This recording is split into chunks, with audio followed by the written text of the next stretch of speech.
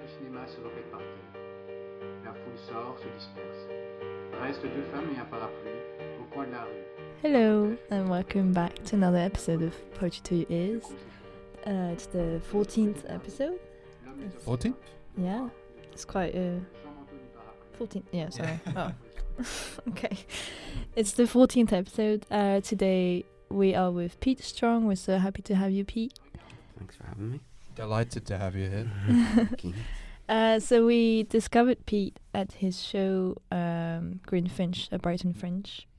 And I'm just going to read a little bit of his bio. Pete Strong is a poet and performance artist whose work explores memory, landscape and identity.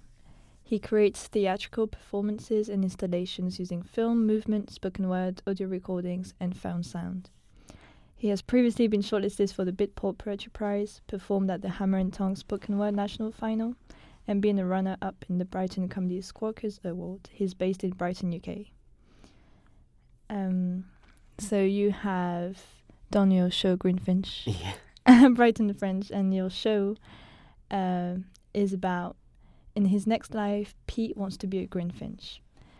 An autobiographical piece of poetry and performance that explores how we make sense of memories in the past and how it can be shaped as people by the lands and hills we walk across. Performed at the Phoenix Art Space Brighton between the 13th and the 21st of May 2022.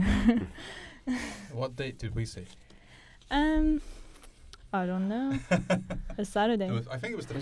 Was it the last? It was the before last, I think. Second before, so the second before last. Yeah, so 20th?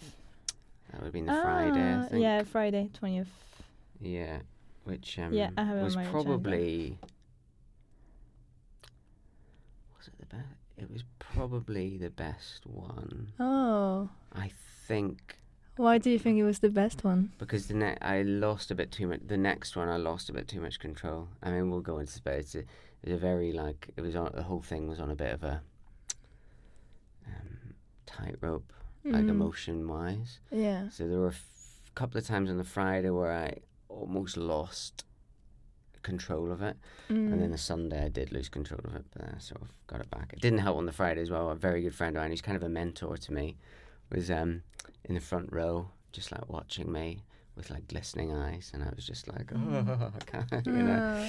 So, but you know, it was good. It was, after like a week of doing it, you didn't get so used to it. You lost touch with the. No, meaning. I mean, I sort of learned from doing it. I mean, I do want to do it again, and I've kind of from doing it 4 times now, I kind of know what I need to change and make it a bit more theatrical, I suppose, because I was kind of thinking of it in terms of a ritual to sort of close things off, but now I kind of want to make it into more of a theatrical thing. And you mentioned in your bio that you're a sometime comedian. Yes, yeah. So does that play into it a little bit as well?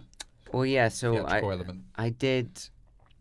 was a stand-up for a long time. I still do a bit of stand-up. I'm actually doing some stand-up this evening, but but it was always I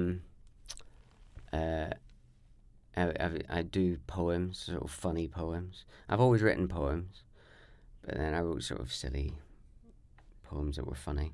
And when I started going to Hammer and Tongue a few years ago, I do a lot of funny poems. And then I sort of slowly moved away from that because there's a sort of tyranny to comedy because you have to get a laugh. People always say you have to get a laugh every 30 seconds. I don't think you do really, but there's that thing. So maybe dark comedy. Have to get it.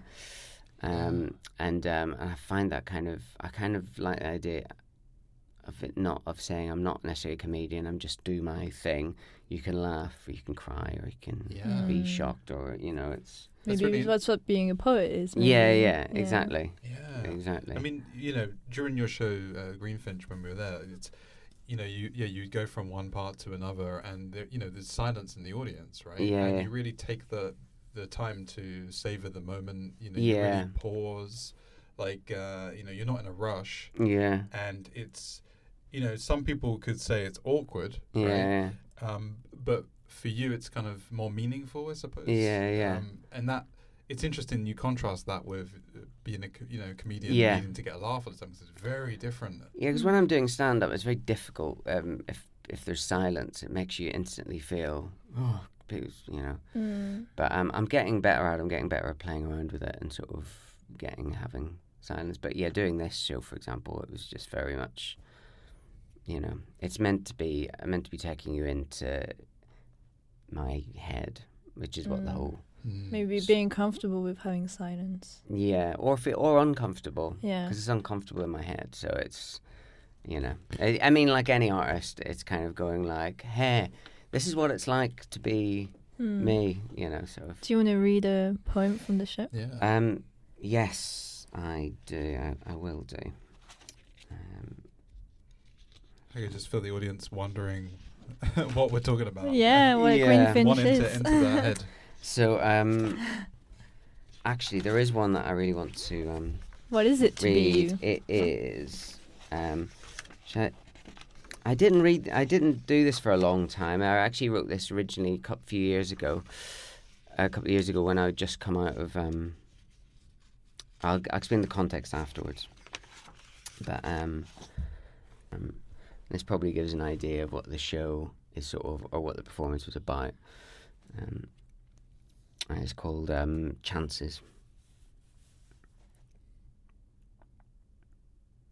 Pompously, he announces, "I've been given a second chance."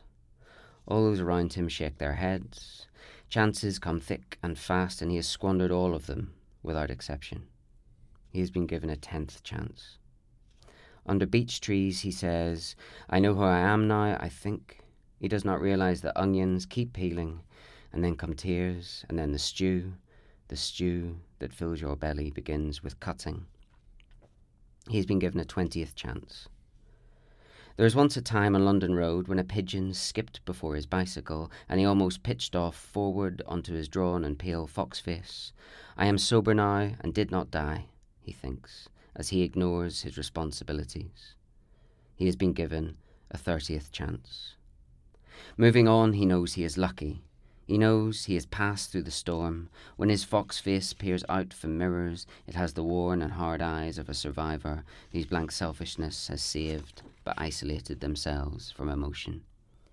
He has been given a 40th chance.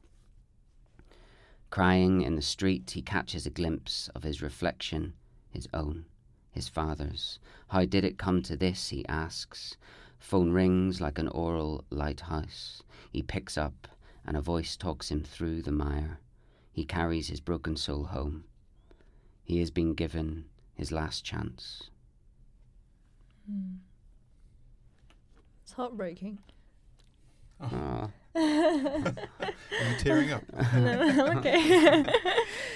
Thanks. Yeah. Yeah, that. So, it was I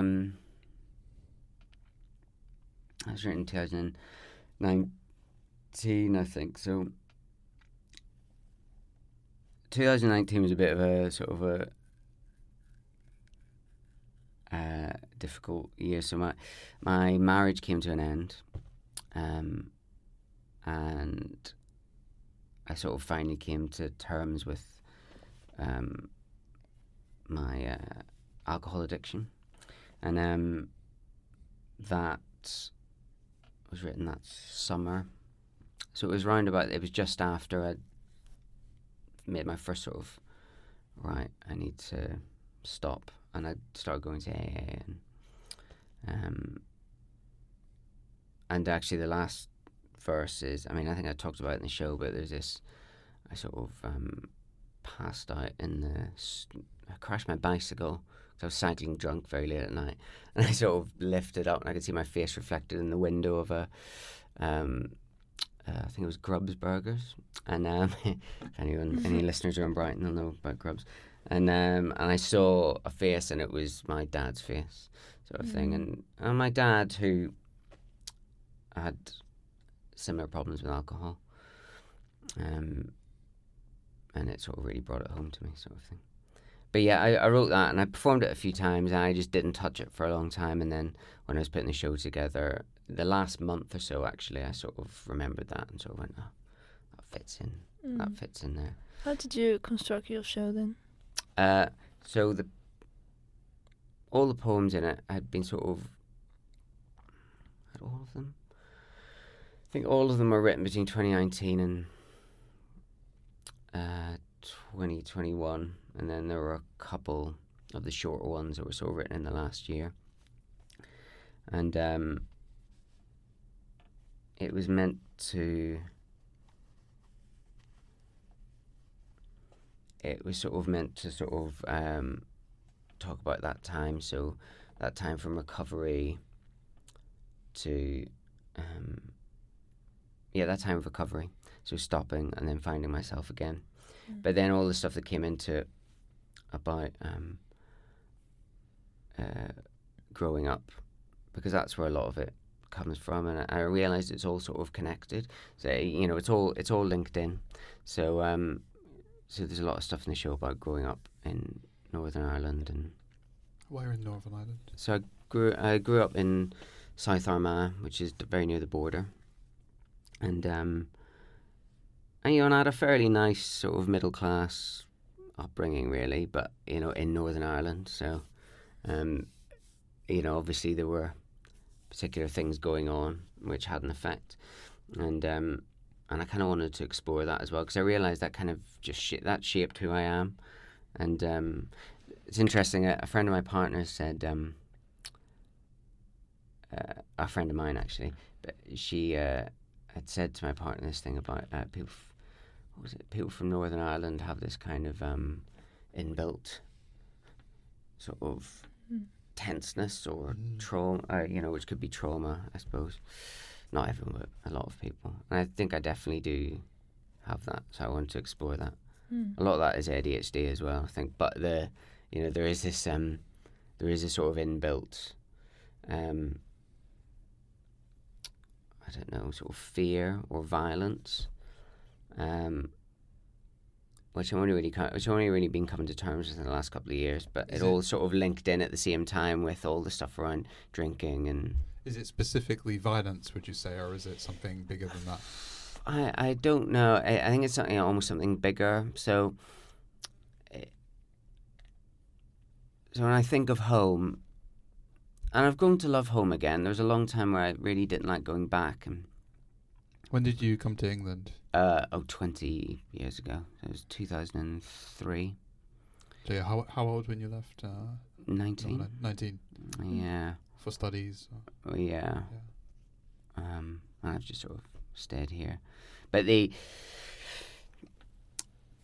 when I think of home now, I grew up in South Armagh, and it's very rural. You've got these hills called Drumlins that you can see from my bedroom window, and you can see the mountains of Mourne. So these sort of black granite mountains, and it's quite austere. And there's a certain mood which I was trying to get across in the show. This kind of, people just have a different way of looking at things. It's kind of, when you live with violence, it's just sort of, people are very blunt. People are very, We pulled out a poem. Okay.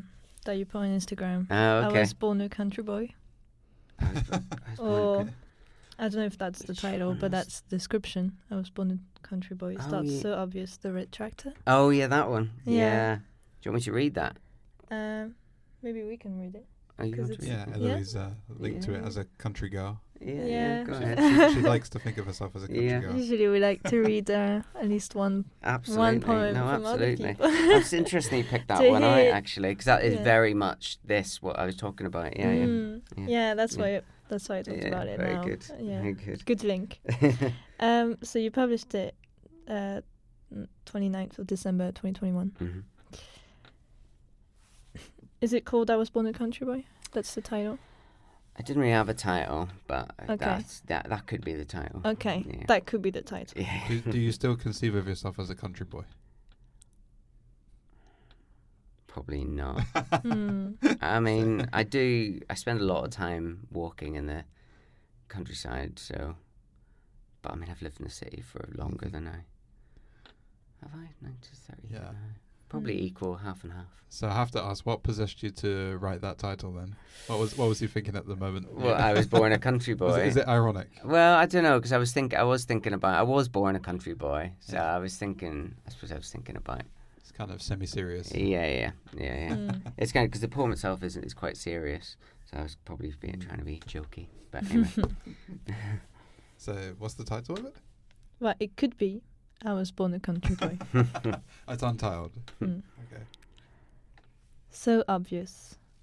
The red tractor pulling out of the churned yard. So obvious. The fist drowned in blood, being drawn from a mewing knife, so red, so deafening. So obvious.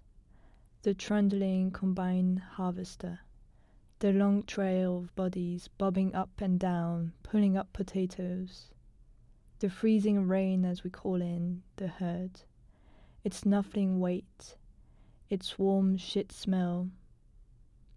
The mud sticking like eggs, the damp towel smell mornings, the porridge like cement, the cocaine windscreen. So obvious we would run a mile to somewhere loud and warm, to be stacked like tins of beans. Fabulous. The cocaine windscreen? Mm. yeah, it's a big problem in the countryside. Really? Yeah, not that I was aware of when I was growing up, but that's like Like witnessing Since- it. yeah, but like young, I don't remember it so much from young, but I know it is an issue with a lot of young farmers and stuff. Mm. I think. Which looking back on it now, I'm kind of like, oh, okay. Did you think about staying in Northern Ireland? I couldn't wait to get away. I really couldn't wait. I mean, it's terrible in a way, but I did. I almost moved to Belfast. I should have been different, I suppose. But Brighton was the furthest away. And also, I came to an open day here and just fell in love with the city. What did you like from Brighton? I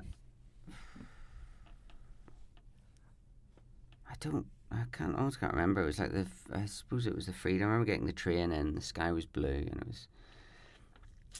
it was just this sort of sense of freedom. It was so much freer than at home.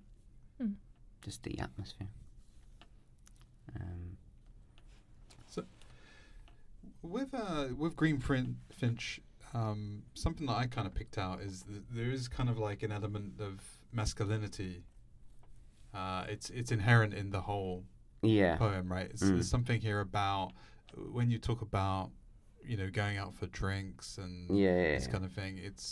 You touch upon that in other parts of Greenfinch. Yeah. Where, could you talk a little bit about that? Yeah. So there is, I suppose, this kind of in sort of drinking culture, this kind of sort of a male sort of one-upmanship, and also, I suppose in the context of Greenfinch, there is one particular poem, I think, which you might be referencing, which is about a party, and that was kind of about it's kind of about what causes as my way of trying to approach what causes that kind of toxic male behaviour, and it sort of all feeds into this kind of, it's just another thing that added on top, which just forces you into this sort of drinking, drug taking, and abusive sort of relationship with yourself. I mean, that poem, for example, "The Party," is all about being.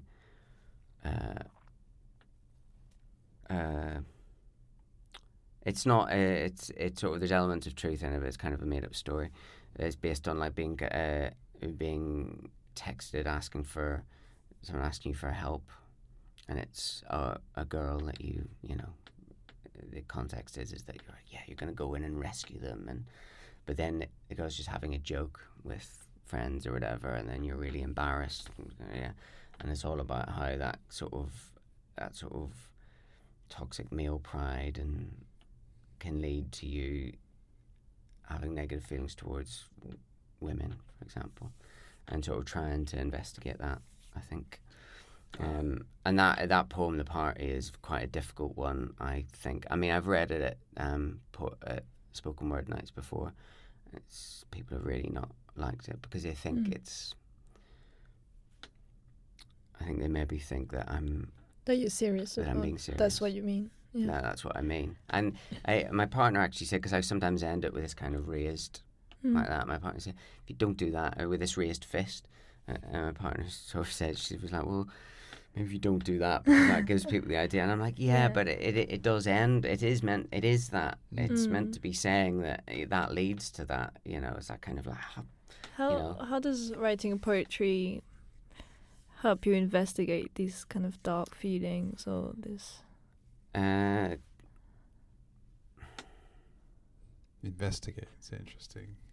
Yeah. I mean, does it? It does because I'm putting them out there rather than holding them inside me. Sticking the shame out as well, maybe. Yeah, exactly. You know, I felt this, and this is slightly awkward or unpleasant or something I shouldn't feel, but I felt this. You know, and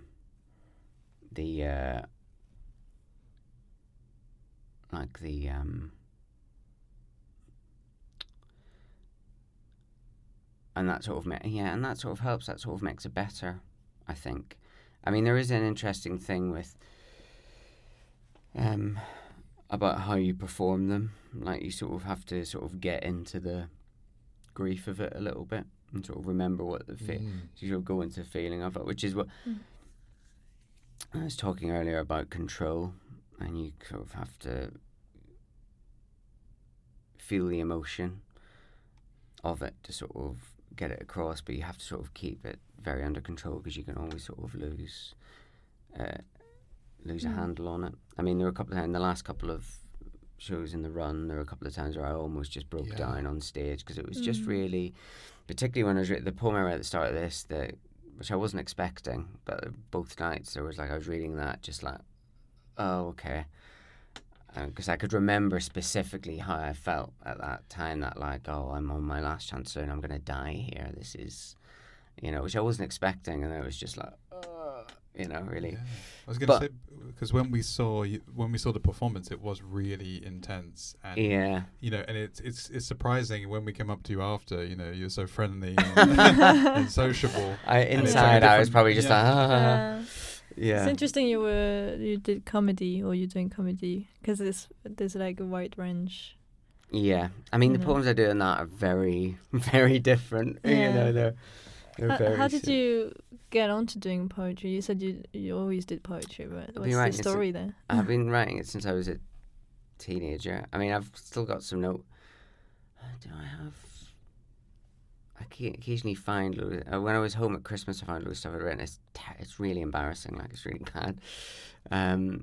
You know, so when you're a teenager and you're like writing love poems, and like it's terrible. That's where we all start from. Yeah, exactly. So I'd always written poems, and then I sort of probably didn't as much in my 20s, and I sort of slowly got back into it. But I did for a long time want to be a stand-up comedian, but I'd written these comic poems, so I was like, well, I'll be a comic poet stand-up sort of thing. And then slowly, as time went by, I started writing more serious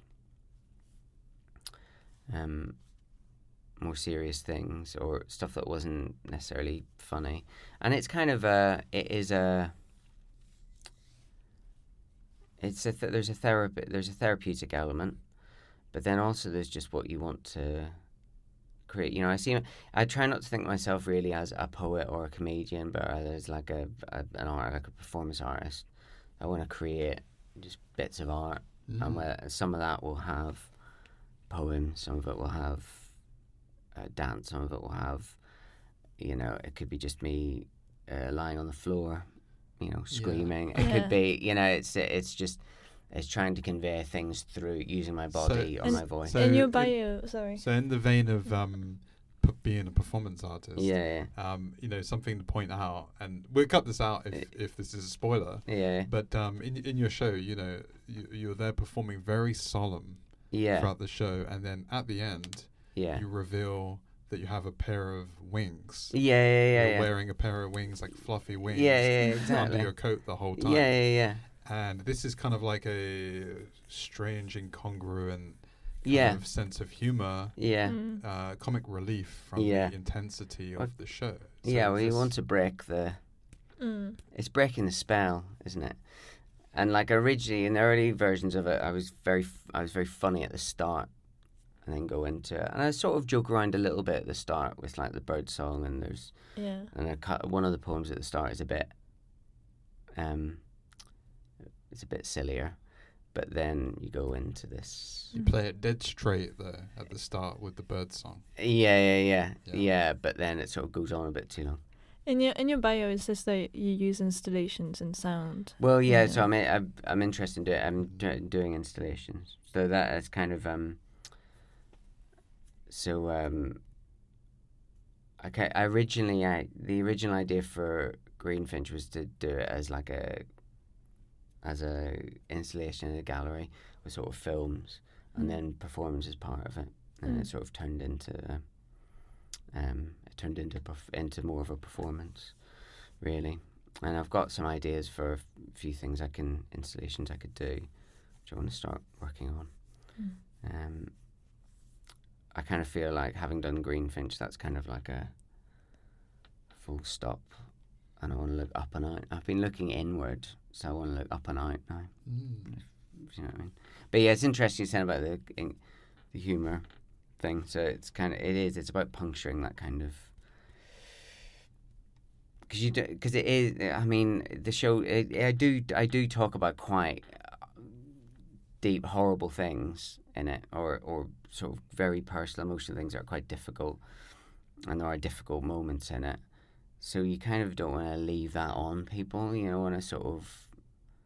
It's kind of like, I'm going to talk about this, and then in the end you're going, I'm all right though. I'm okay. Do you feel guilty? I'm here. I'm alive. Well, I mean, I did actually think at the end of the run, I thought maybe I should have given trigger warnings at the start of the show and that kind of thing, because people don't know whether I'm getting. But I think it's. But I think it's all right, sort of thing. And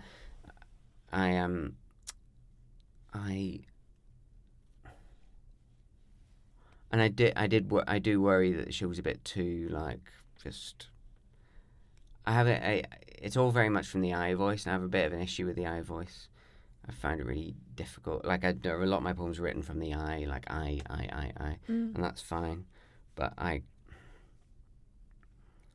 been really struggling with that for the last sort of 6 months to a year, just trying to find a way out of it. Because I see a lot of performance poetry, which is all very I am this, da da da da da da. I do this, da da da, you know, and it's almost like a show don't tell. I want to show not tell. So rather than saying I am this is my thing, you want to say I do this and this has happened to me, and from that you can tell that I am these things. If that makes sense, it's kind of I detach yourself from the actions. Yeah, exactly. So rather than say, so I could get out and set and do a poem where it's like, I am neurodiverse and I have ADHD, and it's very difficult because da da da. Whereas I'd rather get up and say, all this has happened to me, or an absolute nightmare, or an absolute mess, and probably from that you can tell that I have some problems. Without naming everything, or say again, avoiding to name everything. Or? Yeah, exactly. Yeah, I think, and I've just been struggling with it in my own stuff, because I could get up and just say and just the poem could be like, I am an alcoholic. Yeah, you know, and it's got, and like there are, and in in Greenfinch there are some poems that get very close to that sort of thing. But I do try and use a bit of metaphor and you know. I mean, the whole show is about wanting to be a Greenfinch. As well as that freedom from. It's about freedom, really. It's about freedom from. The violence of both inner and outer in Northern Ireland, and freedom from addiction, and freedom from this sort of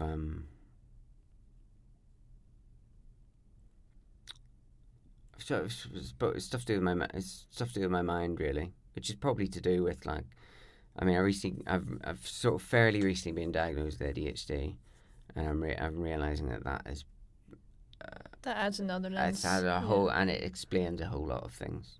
It explains a whole lot of issues that I have. So I suppose anyway, it's freedom to just trying to live freely and without having those things hanging over you. Yeah. Why the Greenfinch? See? Why the Greenfinch? It's my favorite bird. It's my favourite bird. Used to see them in my garden. Used to watch them every day. And I... Is that a homecoming in a way? Say again? Is that a homecoming? A homecoming? Yeah. Like, you want to break free, but it's also coming back to your origins. I suppose so. Yeah. I mean, it's my favourite bird, and partly it's. I mean, I did wake up one morning with he's like, in my next life I want to be a Greenfinch, with that in my head, and I wrote a poem, a few lines sort of based on that, and then the show sort of started coming out of that. Could you read for us the Homeward Bound as summer approaches? Yeah. You just put me in mind of that with all this homeward. Yeah. About homecoming. About the homecoming, yeah. This is. I noticed this is featured in Greenfinch, isn't it?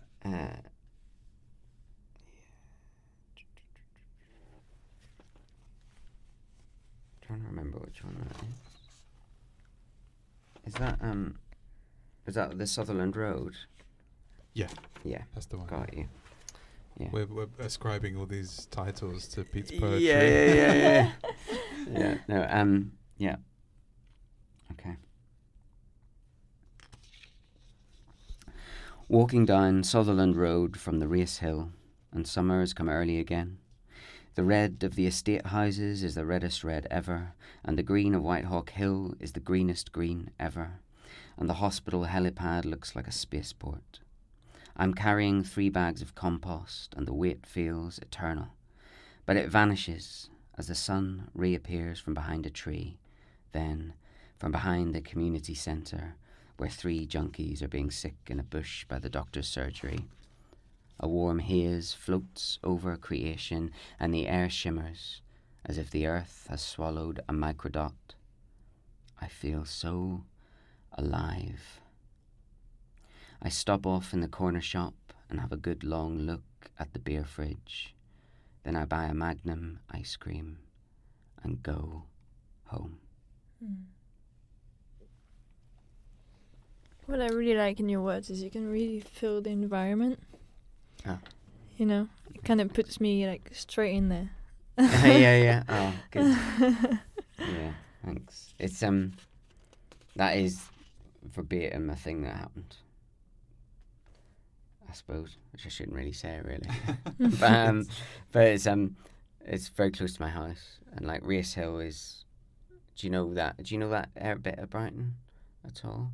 So Race Hill is where the race course is, and then Sutherland Road goes down into Kemptown, and there's a garden centre, so it's coming back. We're in Seven Dials. Ah, okay. And the you can all trace us now. So the and it was just about it's about putting aside that urge to drink, so I will go and look and think about it. And it's like, you know. Do you find some grounding in nature? Yeah, I really do. I spent a lot of time walking in the Sussex Downs. I spend a lot of time walking. I like walking, and that's kind of how one of the things that helped me recover from addiction. You know, if you want to have a drink, go for a walk. You know, it's just do something else. You know, so you know, so I walk like 20, 30 miles across. That's what I did with cigarettes. So you needed a cigarette, go for a run. Yeah, exactly. yeah. I do a lot. I do a lot of running as well, and it's a good way to deal with cravings. But but I love the Downs, and it's kind of, that is the thing in Greenfinch, this sort of the contrast between the landscape at home and the landscape in Sussex, because it is very different. And the sort of the switch between, you know, because in the clay is different, the earth's different. You know, it's chalk in Sussex, which is softer, and the moorns in Northern Ireland are black granite, which is, you know, a bit harder. So it's that kind of moving to a softer world, I suppose. That's a strong metaphor. I like this line, a warm haze floats over creation and the air shimmers. What do you mean by creation in that? Just everything. Everything. Kind of a God's eye. Yeah. Yeah, I think so. It did feel like, and as if the earth had swallowed a microdot, it did feel as a moment of, you know, I had that sort of instant of feeling like I had taken something, you know, it was that kind of, everything was so clear and moving, and kind of acute consciousness, or yeah. Do you do any gardening? No. Because it talks about gardening. He's got 3 bags of compost. Yeah, actually, I'm very. What are you doing with the compost? I was delivering it to the house where my girlfriend's much better gardener than me. I mean, in theory, I'm all for it, but I'm just I hardly ever get it done, and I hardly ever do any sort of thing. But it's more my organisation. I've always got something else to do, or I'm just in a reverie, or I'm putting stuff off. ADHD life. Yeah, exactly. Yeah, pretty much it. So, what kind of plans do you have for the future with regards to performance? And, yeah, so. I suppose you're in a writing phase at the moment, like you mentioned, looking out, thinking in. Yeah, maybe so not even writing. Huh? So I do want to do this again. The exact same show. Yeah, but change it a bit. So I kind of want to try and take it to some other festivals next year. Yeah, but sort of a bit different, more theatrical, I suppose. Is there a recorded version of the? Yeah, so that's another thing I was thinking of doing, like an audio version, with some music. That can be nice, like a podcast. Yeah, pretty much. With a visual element. Yeah, I mean, it could be. I mean, the ideas are, well, I want to do it as a performance again, a little bit different, and then. Is the idea of doing it as a recording with music, and then the other idea is to just make a pamphlet, like a chapbook, with some images. I just feel the audience being so tortured right now, not knowing what the show is like. Yeah, it's kind of I kind of want to describe it. Yeah, it's Well, come to his next performance. Yeah, when it comes back. Highly recommend it. Yeah, but it's that. There's all that, but as well as that, I kind of want, because I'm kind of that thing about looking out and up. The next thing. I know what the next sort of performance will be, which will be like a theatre piece about looking. It's called its working title is a brief. Ceiling Fine: Brief History of Looking Up, and it's about.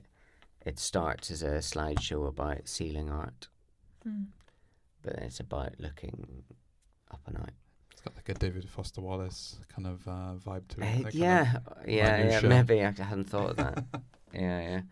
But yeah, that's it. So I've started working on that. That's in development, but it's time and organisation, isn't it? And you're doing a master's. And I'm doing a master's. Writing? So yeah, at Brighton. So what made you want to do a master's in creative writing? It's just to become a better writer, I think. I originally studied and dropped out. And what did you originally study? Oh, politics philosophy. Just PPE. Yeah, well, without the E. And I was I originally did it when I came over to study it when I was 19, thinking I'll do that and then maybe go to drama school and okay. Yeah. But I just shouldn't have. I should have just studied what I wanted, what I was interested in. So I dropped out, and I've been meaning to go back for years. And then I was going to do an undergrad degree here at Sussex, and then when I found out I could do the masters. You got some kind of equivalence then. Yeah, exactly. That's so cool. I've got experience as an artist and as a writer. So Yeah. So I got accepted onto that. So I'm, are you going to expand to short stories and novels, like prose? See, I'm kind of interested in writing for installations and writing for art pieces. But I have written a few short stories, and some of the poems could almost become short stories. I'm a big fan of Raymond Carver, and that's Raymond kind Carver's of great, yeah. And a lot of his poems. He wrote poems and short stories. A lot of his poems are almost short stories. Where I'm calling from. Yeah. Of short stories. Yeah. He's the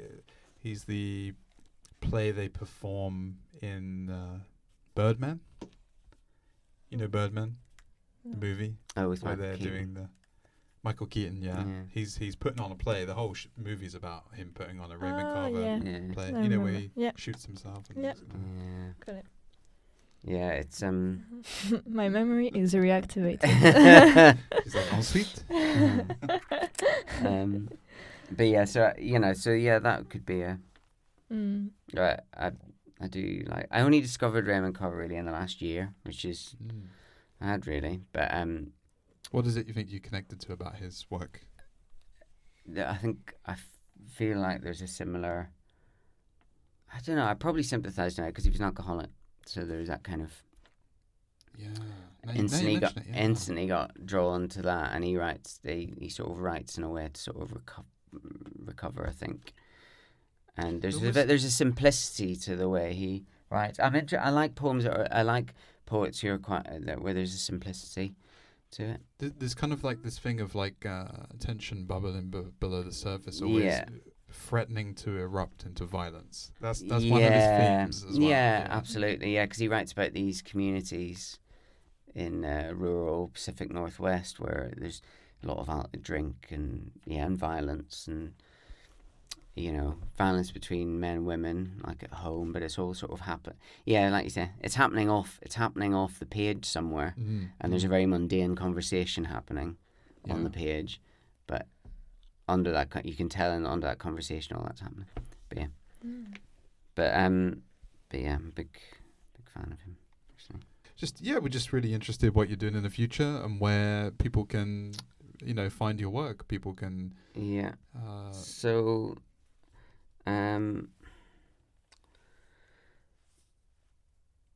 So I'm gonna put a pamphlet together, a Greenfinch, I think, but at the moment there's not really anything you can buy, but which is a bit of an oversight, really. I kind of wanted to get them together for the show so I could hand them out or as part of the ticket, whatever. But yeah, so I'll do that in the next few months, and I will be doing Greenfinch again in the autumn at some point. Just a quick question: how did you get involved with the Brighton Fringe? Like, for example, how did you register as an artist? Or I have done the Fringe for 10, 15 years with... Comedy first, or? Yeah, well, either I was in plays, and then I was in an improv group for 15 years, for like 10 years. So you did acting too, then? Yeah, I wanted to be an actor. Hit that. I wanted to be an actor. Okay. And that never really happened.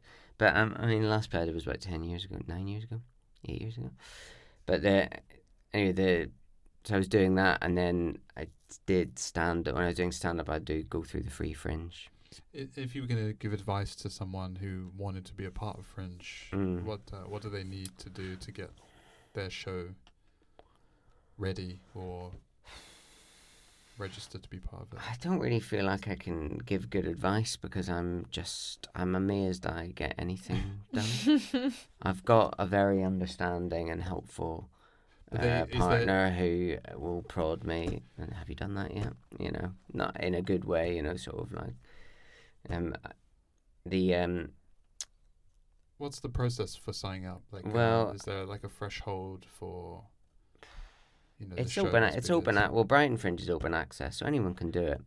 So you can just find a venue you want. Right. Find a venue you want that's operating as a Fringe venue, and but I suppose one thing I would say is to research your venue, which I didn't do quite enough of this year. I really enjoyed doing it there, and I was interested in doing it in somewhere that's used as a gallery. Why's that? Well, because the original idea was more of an installation, and then I sort of it's moved in a different direction. But you know, but one thing I didn't factor in was, you know, it's a working space, and it was quite noisy. So I had a few issues during the run with noise in the building, which you know, it's just one of those things you just have to sort of roll with. But I suppose my bit of advice from this year would be to anyone is like research, you know, try and think of everything with the venue. Try and think of everything with the venue. Everything else with the venue is fine. How much in advance do you have to? So you start applying in the autumn, I suppose. I mean, I think the deadline's end of January, but I think to get a good space and dates beforehand. I mean, you can do the Free Fringe. You can do comedy and spoken word through the Free Fringe. And I've done the Free Fringe for years. I did a very early version of Greenfinch in the Free Festival last year, at the Quadrant in 2021. And with them, you sort of have to get in sort of October time, really. Otherwise, everything goes by November. And that's probably the easiest way to do it because it's really cheap. It's free. You know, I mean, you have to pay for the Fringe registration fees. So if you're doing 4 shows, it's like 130 quid. But then you only have to pay like a tenner a night for the Free Fringe. So that's probably a good way to go. And then it just gets more and more expensive, I suppose, the different venues you go to. But it's planning ahead, I suppose. So I would start thinking about it now, and then maybe aim to sort of apply by October. So, what's the main place people can view your stuff? At the minute, probably. I know you're quite big on Twitter. Big on Twitter. I don't know how to use it. Relative to me. I hate social media. I cannot stand it. I think social media, in a way, I think the internet should be stopped. Like I mean, I know there's a lot of good things that have come from it, but I almost think the internet should be put back in the box and like. That's quite a strong statement. Yeah. Put back in the box it came in. A lot of things that are wrong in the world can. So follow you on Instagram and Twitter, but not too much. Well, this is the thing. It's like so. I do have Instagram and Twitter, and I've got a Facebook page, but. Well, you got to be really active in publishing your own stuff. Yeah, so exactly. And I just don't. Go straight to the source, I kind of want people to just. This is why I want to put on more performances because it's kind of I want people to like see it in the. Do you want that flesh. in person? I want that in interaction. person. So you're not much for like published collections and things like I mean, this, I would like to be, and I mean, you know, I've got a thing. You know, I've had stuff in, you know, in magazines before. I've got something in a magazine next month actually, which is the first time in a long time. But and I kind of do want to sort of make some like do a pamphlet and that kind of thing. But I kind of for now, if you want to see my poems, there's probably some stuff on Instagram. Instagram's probably the best place to see it. Probably not as much now because I'm sort of always slightly reluctant to put things up out of context. I'm excited for the idea of a audio performance. Yeah, I really spoken want word. to. I really want to. I'm really excited about the idea. I'm surprised there's not more of that actually. Yeah. Like spoken word podcast or spoken word. Yeah. You know, like channels. Albums. Yeah, Audio albums. album. Yeah, that would be so nice.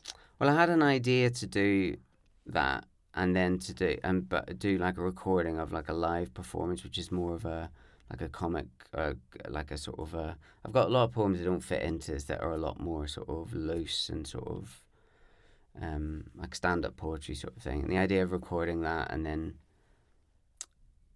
use it, but then using that in something like this, in something like Greenfinch, and that. But it's just finding the time and the organisation to do it. I'm very bad at getting things done. Ask your partner to help you. Yeah, well, no, she's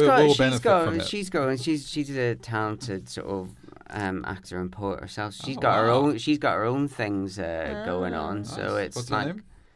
Leah Burge. Leah Burge. Yeah. So she's got her own stuff going on. So I can't rely on her to you know constantly. I mean, she really helped me. She made the wings. She made the little wings. Nice. Oh. And the big wings were her and my family. I got round Sunday afternoon. I was sort of like, my nephew, who's 5, and I was like, oh, should we do arts and crafts? Got my family to make my props. Yeah.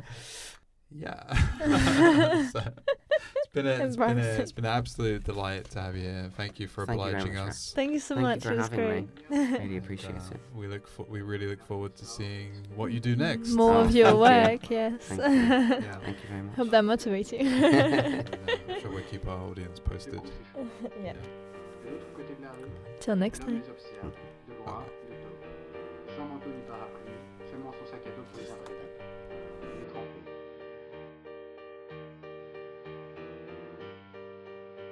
Je regarde de l'autre côté de la rue. Mon regard est accroché par 2 femmes qui discutent sous la pluie. Et je dois être excité. Oui, mais il faut le dissimuler. Je dois attendre qu'elles se séparent.